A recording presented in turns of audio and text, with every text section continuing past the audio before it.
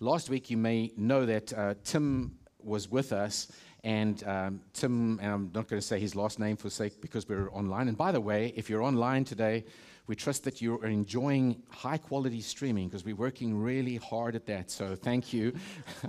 I know many of you have had. We've tried, and I know we've had hits and misses, and we are really working diligently. So if you are watching online, please be one of those that text the word online to 352-441-3016 and give us your report, because we are trying to iron out all these bugs and get a high-quality stream, because like Karen said, we believe that we have a message to go to the ends of the earth. Amen. So if you are at home, whether you're in your PJs at the kitchen table or lying in bed or whatever, you're so welcome, and we hope that you feel part of it. But this last week, we had Tim with us, and as you know, Tim and Carolyn work in the Middle East, and we had they have just such great hearts for the gospel and taking the gospel to the world, and they fly under the radar, and you know, a lot of people. A lot of ministries don't make a lot of money, especially if you're the unknown people, if you try and fly under the radar. But it was interesting. You know that Jesus said a number of times in the New Testament, he said, don't go and tell anybody that this happened. There was a mighty miracle or something, and Jesus said, shh, don't tell anybody. Have you ever wondered why? Because you would think that everybody wanted to hear about it, but Jesus said, no. Jesus knew. He wasn't trying to be, self-abasing in any way. He knew that there is a certain amount of attraction or fame that comes. There's spectators that fame can bring. And so I believe that Jesus felt like his ministry would be more effective under the radar, one-on-one, than it necessarily will be in crowds. And we see that many times, because many times he had big crowds following him. And remember, he used to say things, and sometimes that was offended a bunch of people. Oops. Jesus didn't really care that much if it offended a bunch of people. He really did not know how to build a church, a big church. I'm saying that very cautiously. Because if you have to follow most plans today, they would say, whatever you do, you don't offend anybody, you say whatever you can, you try and get everybody there, whatever you do, you've just got to sort of toe the line. Well, Jesus believed in truth, and Jesus believed he was the truth, of course, but he knows that as he ministered truth, that it was going to be what effectively changed people's life. And here at Lake Haven, we value authenticity, we value genuine things, and we want you, like Karen said, this is not about religion, people. This is, if what you're looking for here is a Sunday church service and just to sort of punch the clock, then you might not be super happy where Lake Haven is at. Because we don't want to offer you sort of a punch the clock kind of message, let's get done by this time, let's get out, and I've done my piece for Jesus. We really do want to get to know Jesus. We really do want to go on a journey with Jesus. We really want to embrace what discipleship means, and we invite all of you to come along with us. We want to pursue what Jesus has for us, because Jesus said, I have come that you may have life and have it more abundantly, or have it to the full. And that word is like hupersios. It's like perisios, but it's huperperisios. It's not exceedingly abundantly above. God's desire for us is to live life. But if we play religious games, all we get is religious stuff. And I am not for religion. And so I don't necessarily want to kick religious cows over every Sunday, or whatever. But you hear my heart in that. Hear my heart in this is that we want to invite you into something that's authentic. We want to bring you on a journey with us, because we're all learning. Karen and I, all the leadership, all of us are learning as we're going. And we have something genuine that can genuinely affect your life, bring genuine healing to your body, genuine healing to your emotions. I don't want to play games. But you know that I've been speaking a few weeks ago about the word repent. Jesus and John the Baptist and so on said, repent, for the kingdom of heaven is at hand. And what he was talking about was, as I said in those messages, was be willing to let go of what you know. That's what the word repent means. It means to be prepared to change your mind. He wasn't saying, all you sinners, stop sinning because the kingdom of heaven is here. Listen, people, if sinners could stop sinning, then Jesus didn't have to die on the cross. I'm going to say it again. If a sinner has the ability to stop sinning, then grace has no place and the cross has no power. Go and think about that for a while. You see, grace is the ability, and God's grace, when we understand His fullness of grace, we can receive grace that teaches us to say no to ungodliness. And that's a whole nother message, but understand that as we walk this journey of repent, we have to have a repentant heart.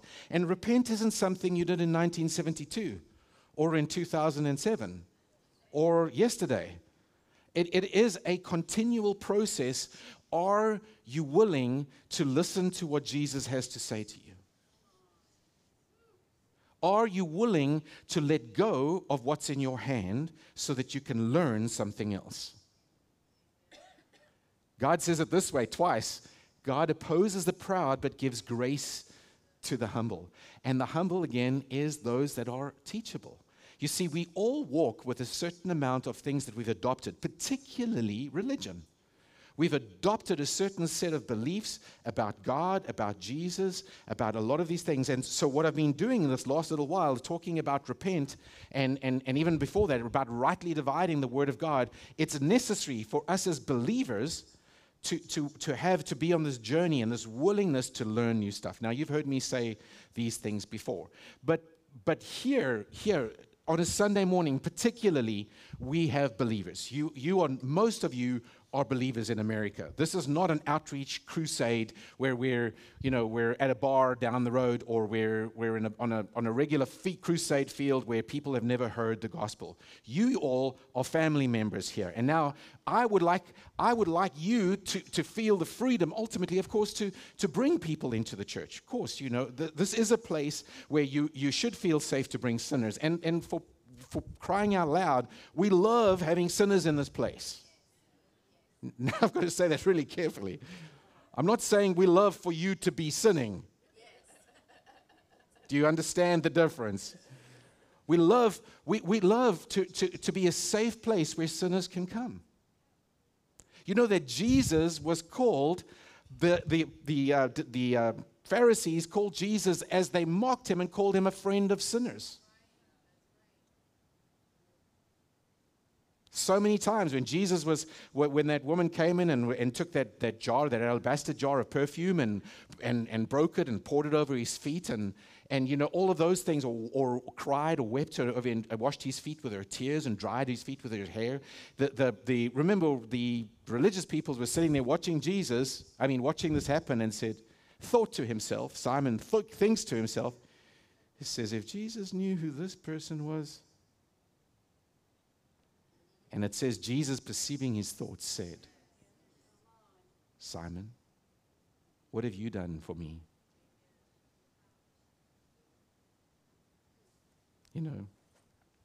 Jesus has never had a problem with showing love to sinners, and neither should we. We invite sinners into, yes, but this is not just a place that we have the gospel. We are equipping you to take the gospel. And so each of you have a kingdom assignment. And I mean that. If you're a born-again, Bible-believing believer, you are equipped with a kingdom assignment.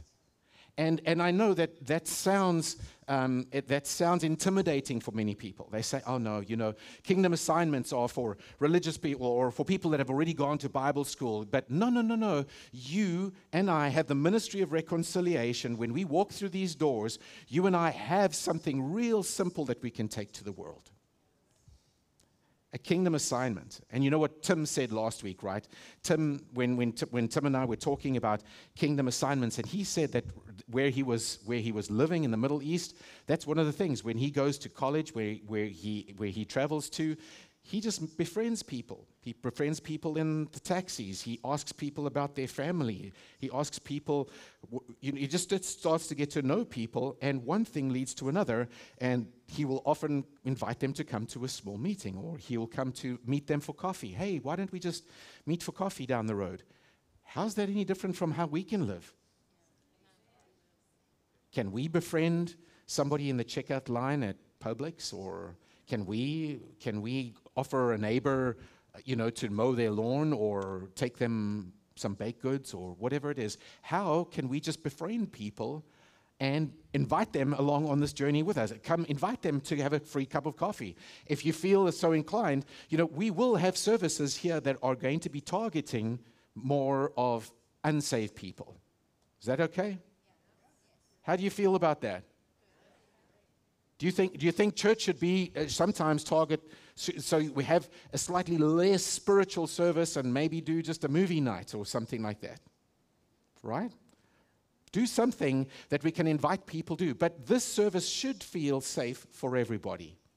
And we certainly hope, if you're a guest here today and you're a visitor, know that you are safe and you are welcome. Anyhow, So what is your kingdom assignment? Are you feeling a kingdom assignment? Okay. So I have said, I wrote this down. That. Do you remember that? A little bit of pop culture. I like some of these sci-fi things. How many of you remember what the answer to the ultimate question is of life, the universe, and everything? Anybody? If you're a pop culture person, you should know what is the answer to life, the universe, and everything. The answer is 42. Don't you know? Okay, sorry, people. I'm evidently the only one who watched Hitchhiker's Guide to the Galaxy. If you watch Hitchhiker's Guide to the Galaxy, you will know that the answer to life, the universe, and everything is 42. Now, if Arthur Dent goes across the world and if you know the story, Earth gets demolished and he takes a hitchhiker ride on a spaceship, and they are making this way to this big deep blue computer, I think it's called, I forget, and this computer has been chunking away at an answer for 7.5 million years, I think it is, and it's about to give the answer to life, the universe, and everything. So they go there to find out what the answer is going to be. What is the answer to life, the universe, and everything? And so Deep Blue chunks out the answer, 42. And they were like, what? That's the answer to life, the universe, and everything? 42? And so they asked the question, so what was the question in the first place? And Deep Blue says, well, I'll have to think about that. So they has to build a stronger computer that's going to take even longer to figure out what the question was in the first place. Okay. Does that sound right? So, you know that many of us, you hear this all the time. What is the meaning of life? What is the purpose of life, right? Most people don't know what the meaning of life is. What is the purpose of life? So they may joke and stab at things like this. As you know, I like science stuff. I enjoy science stuff. I love looking at evolution stuff. I like looking at there's books and there's so much awesome science and things that prove about creation, really, if you're a creationist. And one thing I learned just listening to these minds that talk about anti creation and Darwinism and so on, but you see the results of Darwinism in the world. You see what Darwinism has created in the world. If you follow people, or you've listened to the philosophies, or listened to people of what, like Hitler or Stalin or Lenin or Marx or Mao, all of them look to Darwin. Darwin's theories of evolution led scientists on a road to, because you see, when you as a human being have decided there is no God, you will not see any evidence to the contrary. No matter what somebody shows you, if you have already decided before you approach any topic what the answer is, you will not be able to see the facts as presented before you. That's important. You see, because Jesus said it this way. He says, there's none so blind who think they see. If you think you see, you're blind. That's why it's important for us to embrace a teachable heart. You see, but these scientists that claim, oh, well, this didn't happen and this didn't happen, and there's all offshoots of people of Christianity where it's been subverted. We've actually lost faith in God. We do not believe the Bible anymore. We've taken the Bible and God didn't really do this. And there's so much of people who call themselves Christian, who call themselves doctrine, they don't believe in God's standards. They don't believe in the creation of the world in 7 days. They don't believe this. They don't believe that Mary had immaculate conception. They don't believe this. They don't believe that. There are so many people who have chosen not to believe what God said. And the problem with that is, if you start maligning and start choosing what you're going to believe out of the Word of God, you will not be able to believe the God of the Word. Once you the Bible tells us God's Word He is the Word of God. He is made manifest. And so it is important for us as believers to stand for truth, but know what we believe, to have a repentant and teachable heart. But it is amazing. I mean, again, scientists, you get all of those that will argue, and I'm telling you, there's no point in even arguing, because there are such phenomenal scientific facts, like irreducible complexity. If you go to the Discovery Institute and you just look up Michael Behe and look at any one of his books or whatever, and you study irreducible complexity or any one of those things, you will see that there is fact after fact after fact in different scientific disciplines, whether you're studying astrobiology or you're studying microbiology or you're studying all these different sciences, you will find that there is always points to the truth of what God says. But they will not see it. Those scientists will not. Now, there's another group of scientists who have, they're not, I wouldn't call there's those false scientists almost, because, typically science in the beginning was just a process of discovery, true discovery. But that's not what they're doing. They've decided in their heart there is no God. So they will not listen to any facts, and they will only choose to believe that. I've seen that time and time again in human nature. People will believe what they have chosen to believe, no matter what evidence you show them. That's why the Word of God says, by faith, we understand. But again, now there's a group of scientists that have said, okay, we're going to approach science and all these facts that we can study in nature. Now, Romans 1 tells us that God's nature is clearly evident. And it is. God's nature is clearly evident. You can see it in waveforms, you can see it in light, you can see it in sound, you can see it in, there's so many things that God is, you can see the nature of God resonating similarly in so many places in time. Now, there's scientists that have come to the conclusions after they look at their evidence and they say, man, there is a designer. The evidence is emphatic. There is absolutely no question this couldn't have happened by chance. There has to be a designer. So they call that intelligent design.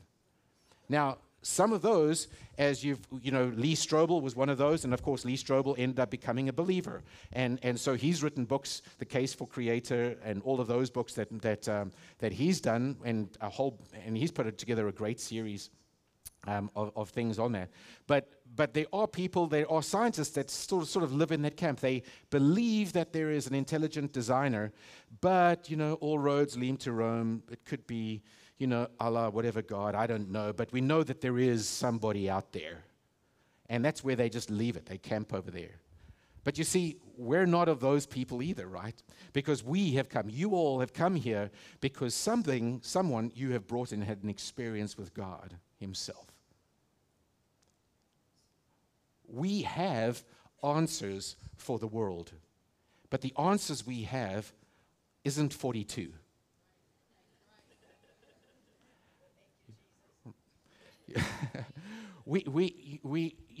And I know that used to be such a cliche, Jesus is the answer, but depends what questions people are asking, right?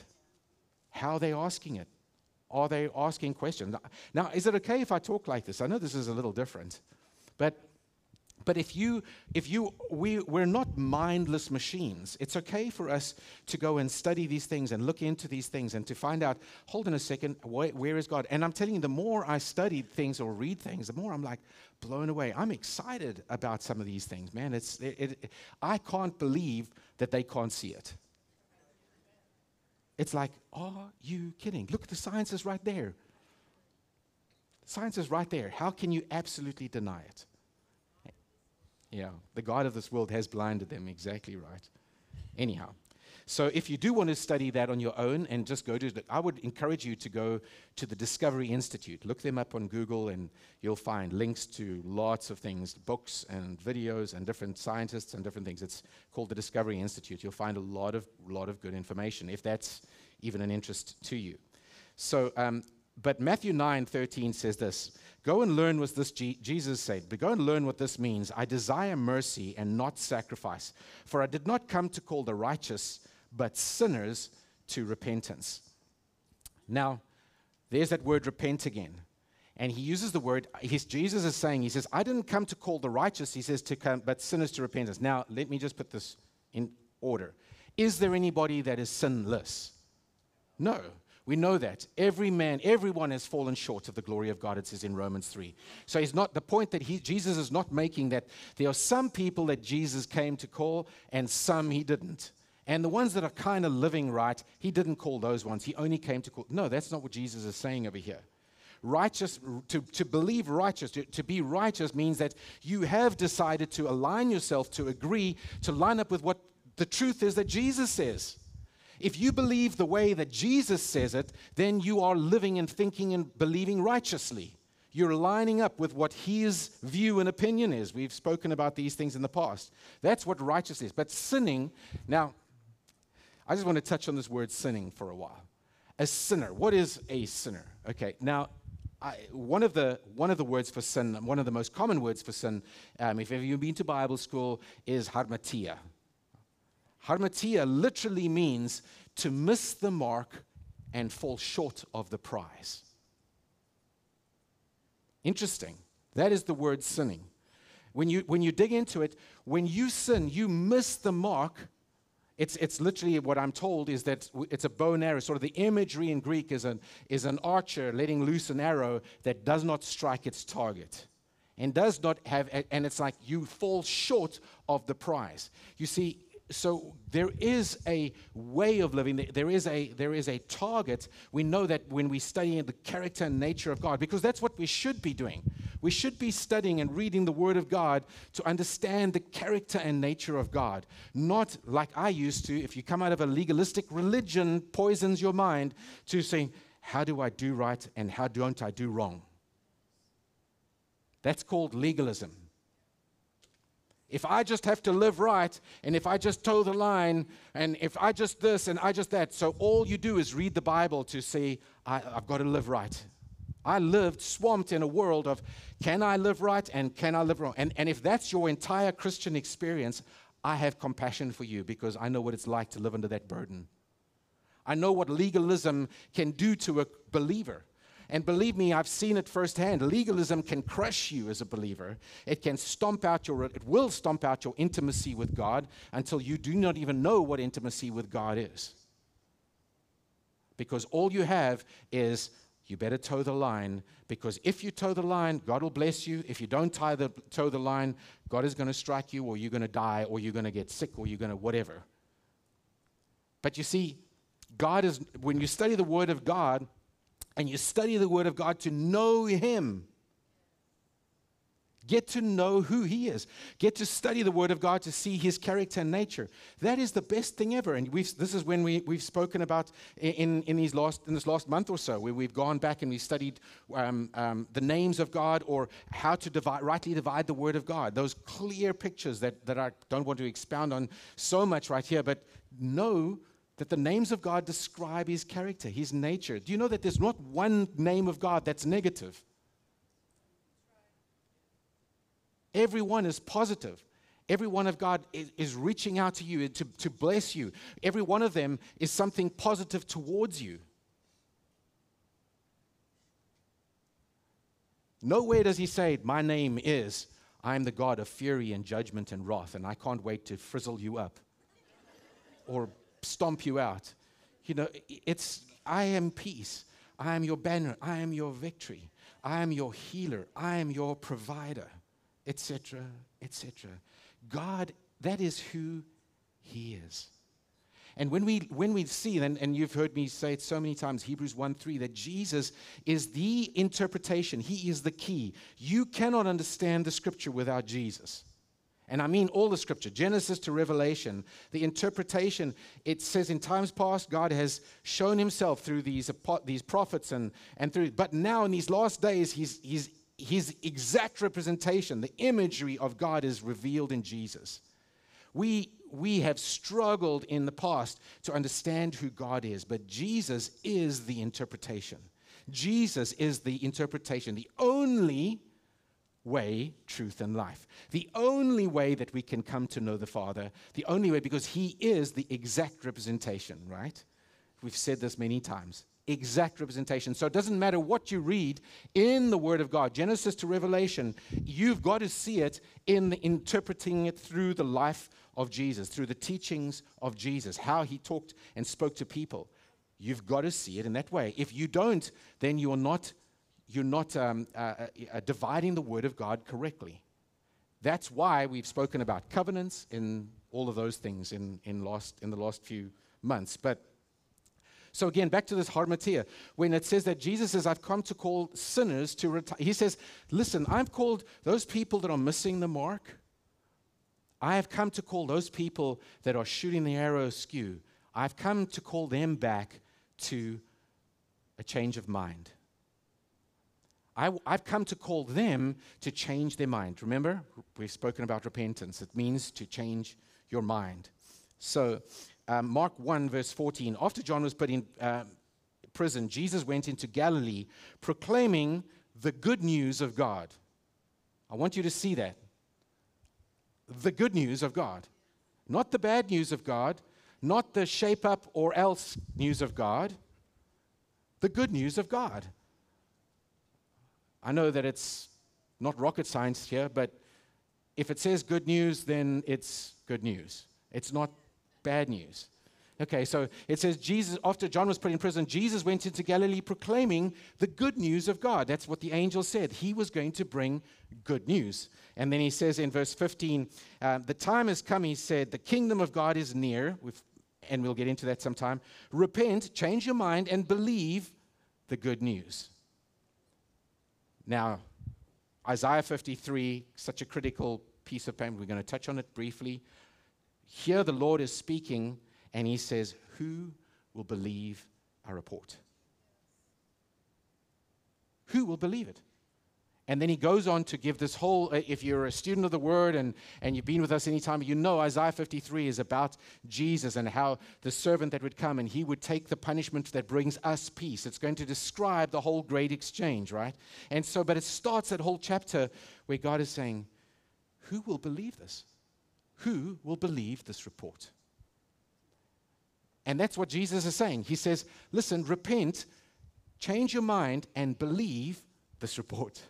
Change your mind and believe this good news. Change your mind about whatever you think you know about religion, you Jewish believers, or maybe you Pharisees or Sadducees. Change what your mind. Get ready to believe what He says, what He is. And until we say, okay, I get it, I'm ready to change your mind, you will not be able to see that God is good. In fact, I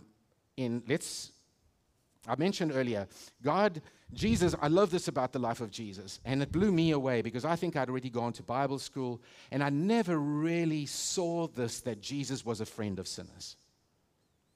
I was like, wow, Jesus really was a friend of sinners. And so the more I camped out on that, I saw these two things. It wasn't like Jesus only hung out with sinners. That's not what He did. It wasn't like the sinners were His closest friends. It wasn't like He was partying all night at the sinner's place all day. But He had no problem going to a party.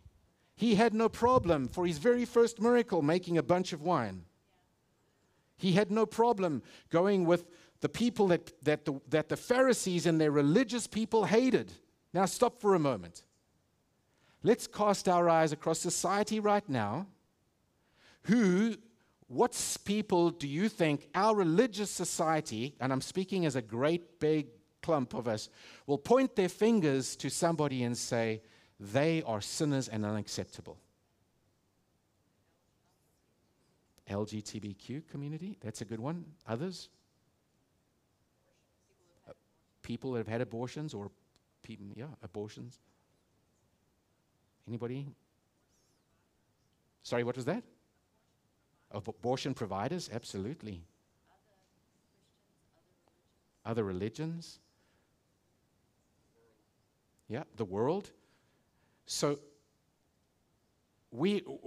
as a Christian community, we've become known in today's culture to be finger-pointing, critical, and mean. We've pointed our fingers at sinners, and we've expected them to live righteously, which we know they can't until they're born again. They are incapable of being righteous. But we have actually been like the older brother of the prodigal son. If there's a prodigal that's on his way home, and we're the critical elder brother, God forbid they run into us before they meet the Father. Can you imagine that? In the story of the prodigal son. In fact, let's turn to that chapter quickly in Luke chapter 15. I think it's a powerful thing. Now, let me just pull it up here. I didn't even have my Bible open on that page. Have you got Luke chapter 15? Okay. Now, what I love about this chapter is how it starts and then what he covers in this. Luke chapter 15, verse 1. Listen to this. It starts, and I'm going to read to verse 3. Now the tax collectors and sinners were all drawing near to him. Stop. Interesting. Why do tax collectors and sinners want to draw near to Jesus? Question. How many tax collectors and sinners today want to draw near to you? Why? Why did they draw near? Why did tax collectors and sinners draw near to Jesus? Was it because they never felt condemned? Was it because they never felt loved or they felt loved?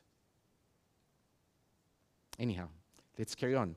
Now, tax collectors and sinners were all drawing near to him, and the Pharisees and scribes grumbled, saying, "This man receives sinners and eats with them." You see, here's the goes with religion again. They grumble. They do not like this person who claims to come reveal God, and he accepts sinners. Now listen, we've got to put this caveat in here just for all of you who want to run with it. He doesn't say it's okay to sin. When he deals with sinners, he says stop sinning or something worse will happen to you. But he has never not accepted the sinner.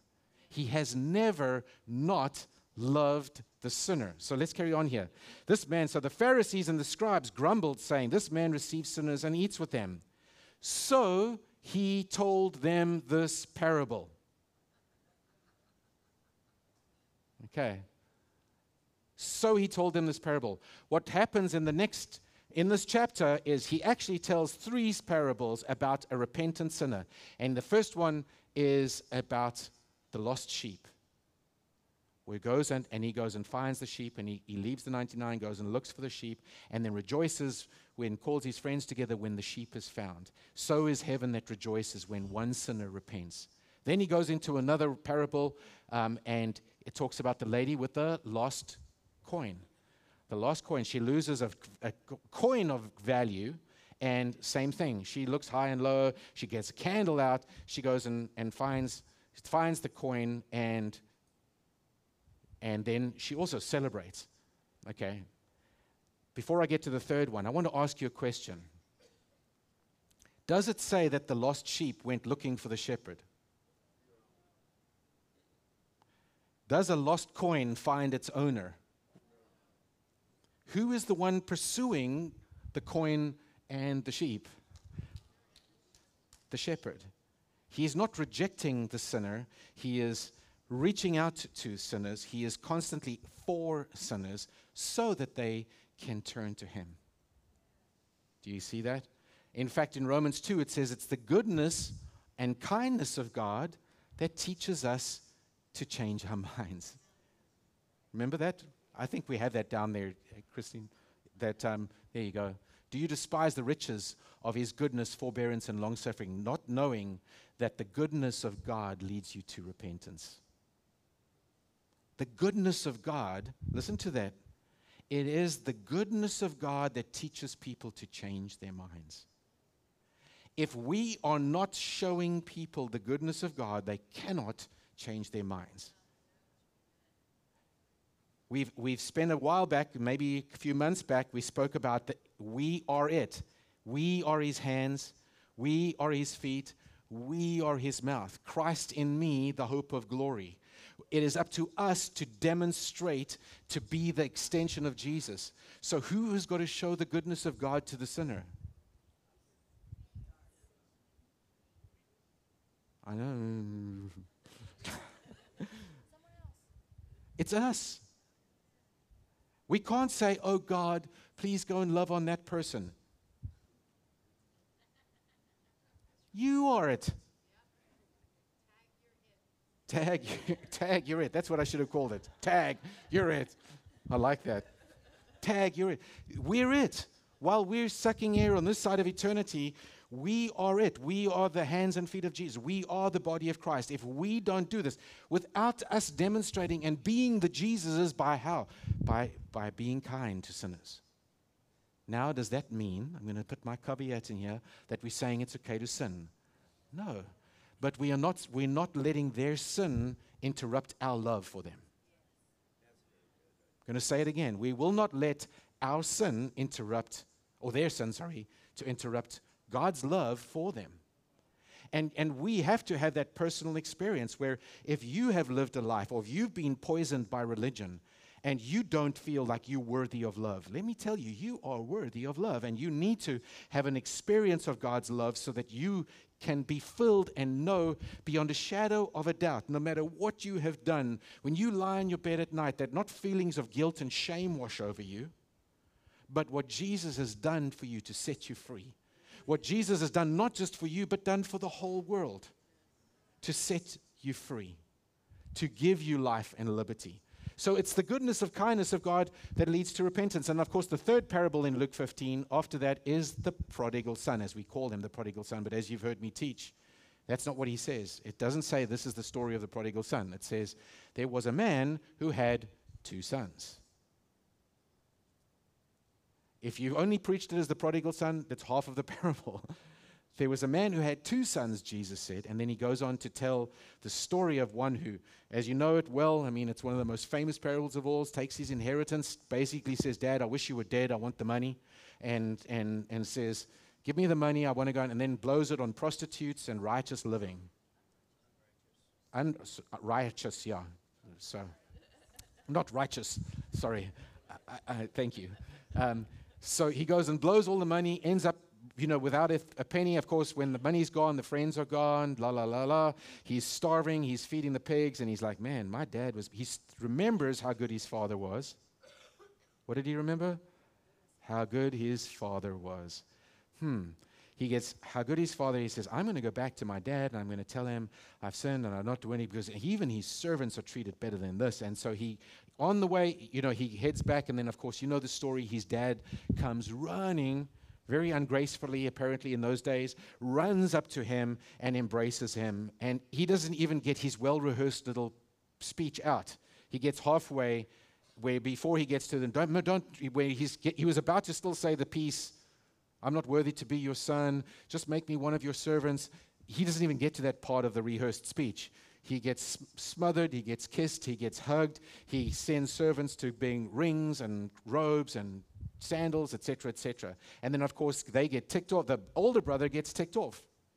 Is a son, he is a son, he is in the kingdom. But that is such a powerful truth.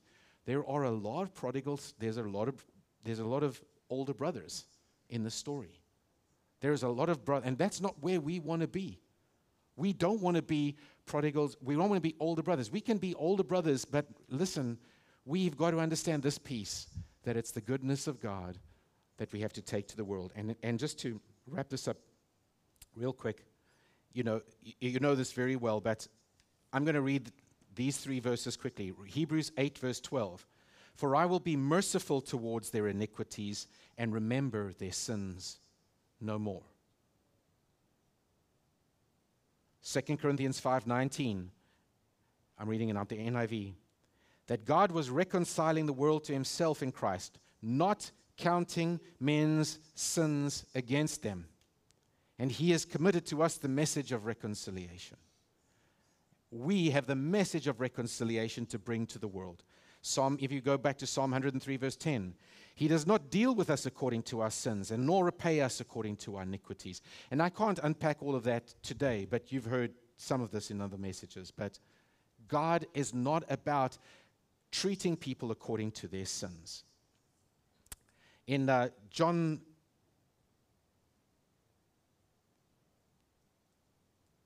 in fact, I'm wondering. Yes, John 17, verse 23. When Jesus prays, he says, I in them and you in me, that they may be perfectly one, so that the world may know that you sent me and have loved them even as you have loved me. Wow. Jesus wants the world to know that they are loved. Father, I desire that they also, whom you have given me, may be with me where I am and see my glory that you have given me, because you have loved me before the foundation of the world. An unconditional love. O righteous Father, even though the world does not know you, I know you. And these know that you have sent me. I have made known to them your name, and I will continue to make it known, that the love with which you have loved me may be in them, and I in them. I want to read that last bit. I have made known to them, verse 26, I have made known to them your name. And we've spoken about his names many times. I will continue to make it known, that the love which with you have loved me may be in them, and I in them.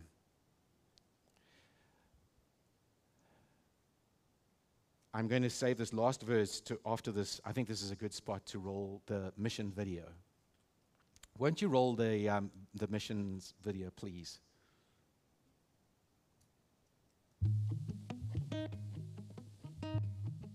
Oh, Costa Rica was so awesome. Like, I don't even have the words to explain, like, how awesome. Travel day to travel day, going and coming was 8 days. We had a team of 26. Absolutely amazing. The unique part about this one were all the youth. The mission trip to Costa Rica was like life-changing to me. It was my first time ever leaving Florida, actually. The people there are so much nicer. Lots of them were super grateful for every single thing. The people were so genuine and kind and loving. And like one thing that stuck out to me was like the kids we were like ministering to. Like we would give them like toys and stuff, like all these toys, and they appreciated the toys so much. And like over here, it's like you don't really see that as much.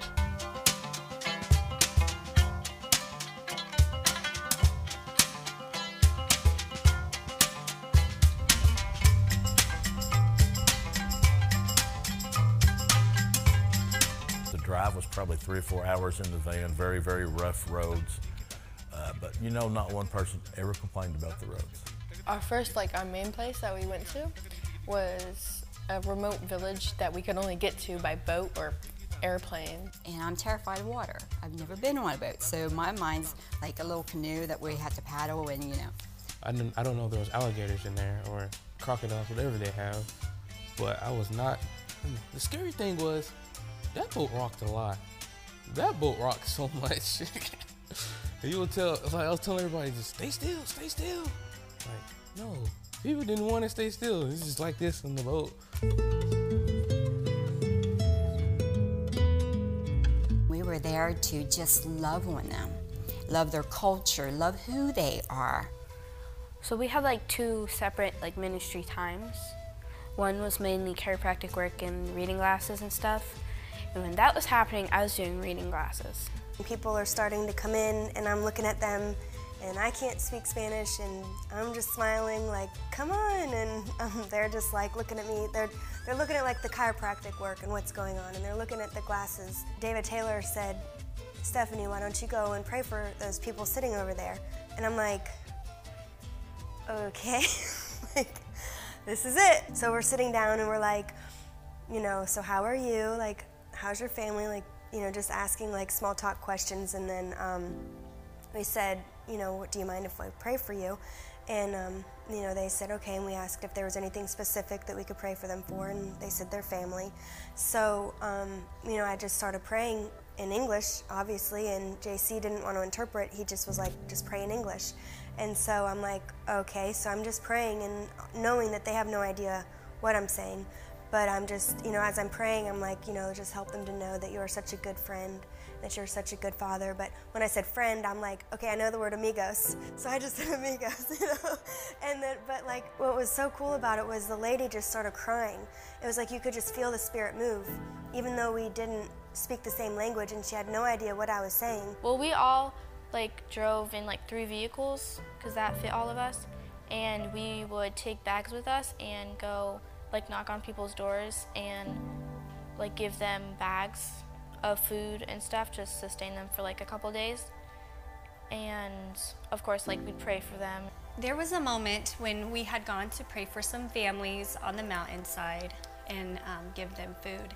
And we had met a girl in a wheelchair, and her mother actually had, I believe, a brain clot or a brain aneurysm or something. And she went to the hospital and they were going to open her up and see if it was cancerous or not. And she was there, and just, she had so much joy and love in her heart, and she was just came and she saw us and she just lit up and she just embraced us. And then I get to her grandmother and I bend down to talk to her grandma, and she grabbed me by the face and she just held my head up against hers. And I just started praying for her in the Holy Spirit and just allowing God to just love her through me. And I look up at her eyes and she's just like sobbing, like these big alligator tears in her eyes. And I could, at that moment, I really knew that God was loving her through me, like literally, genuinely loving her through me. I was reminded how important each little piece of the body of Christ is. And occasionally I didn't feel like my part was very vital or important because it wasn't big or touching, but God reminded me that every little bit matters. The wonderful thing about the mission trip was watching the excitement of the children. Their faces would just light up when they saw people. You know, we had all kinds of little craft areas and things that they could go to. We made hundreds of these little rubber band bracelets. And they'd be gone as fast as we could make them, and they'd come back for more. Well, I helped make the bracelets, and I helped with the face paint, and I helped give glasses out and pray for people, and just really helped with the kids. Even though there was a language barrier, I didn't even have to say anything. I would bring out the soccer ball and kids would just come running. They would just out of the bushes. Spent the day doing our skits. We did our dances. I was amazed at how many people knew the church clap. We would start the church clap and people would come in from everywhere and join. I was like, wow, this is like a worldwide thing.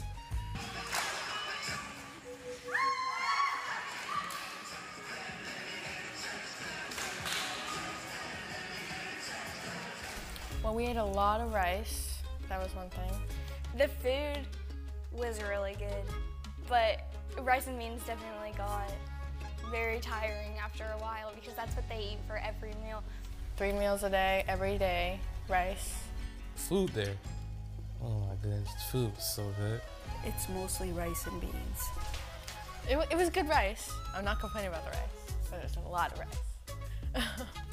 They didn't have any burritos, which I was kind of sad about that. Apparently that's a Mexican thing.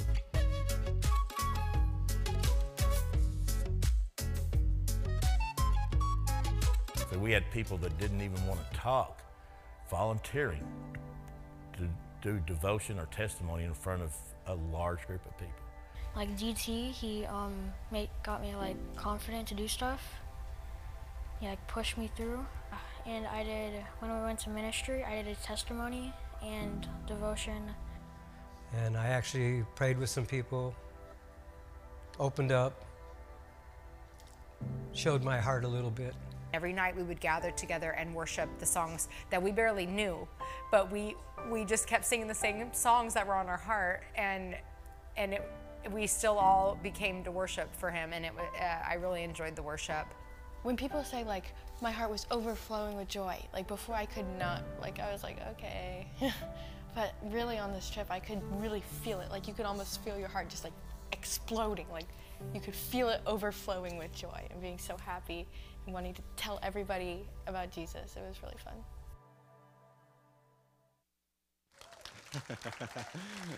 Wasn't that awesome? Man, so proud of you all for going, man. Thank you so much for being prepared to do what it takes to go on a trip. And like we've said, it's one of the most life-changing, potentially life-changing things you can do is to go on a mission trip. And I know there was a bunch of work, and thank you for sharing pictures and videos, and to Bert and David who spent this week getting that together. So it was awesome. So I'm sure we'll still hear testimonies of how your lives have been affected. I heard numerous people say that my life has been changed. And life has been changed. So, but did you see the common thing in what we were saying here? It's what an opportunity just to share love, just to have an opportunity to express love. In John 13:34, and we'll finish here, a new commandment, Jesus says, I give to you, that you love one another, just as I have loved you. You also are to love one another. By this, all people will know that you're my disciples, if you have love one for another. I think, we construct, how many verses do I know? If I ever say anything to anybody, I've got to have this Bible school knowledge. And we remove ourselves and we paralyze ourselves from a very simple thing that Jesus asked us to do. Love. That's all he didn't say, be this way, just walk in love. And specifically, he says here, believe it or not, love one another. One of our greatest testimonies, our greatest testimony that you have and I have is this: love your brothers and sisters. Here, in life groups, because that testimony will speak so loudly to the world that they will want to know why you love that much. It doesn't say, we've already spoken about loving sinners, but I'm talking about just loving your brother. Jesus said, by this will all men know that you are my followers, if you have love one for another. The simple challenge, again, as always, is receive his love and love one another. That means resist the opportunities to devour, resist the opportunities to talk badly about one another. Make choices to change your mind and love one another. And let's work together at getting this gospel to people. Amen. And then it's easy. It's easy to invite somebody. When somebody comes up to you and says, man, they notice something in your life where you've loved them or you've loved your body, your brothers and sisters in the Lord. Take them to coffee. Bring them to church. Let's have a culture where we bring people and get them exposed to the goodness of God. Amen. Amen. Let's pray. Father, we're so grateful for your love. Thank you that our hearts are changed, completely changed by your love. And so we open our hearts just to receive that. What will you do? My question to you is, what is the Holy Spirit asking you to do, apart from my words, if there is? How will you respond? What does that look like practically? What does that look like practically in your world? What does that look like in your family, in your groups or your small groups? The Holy Spirit will empower you to do what He's called you to do. He will empower you because He has made you a witness. He has made you a witness.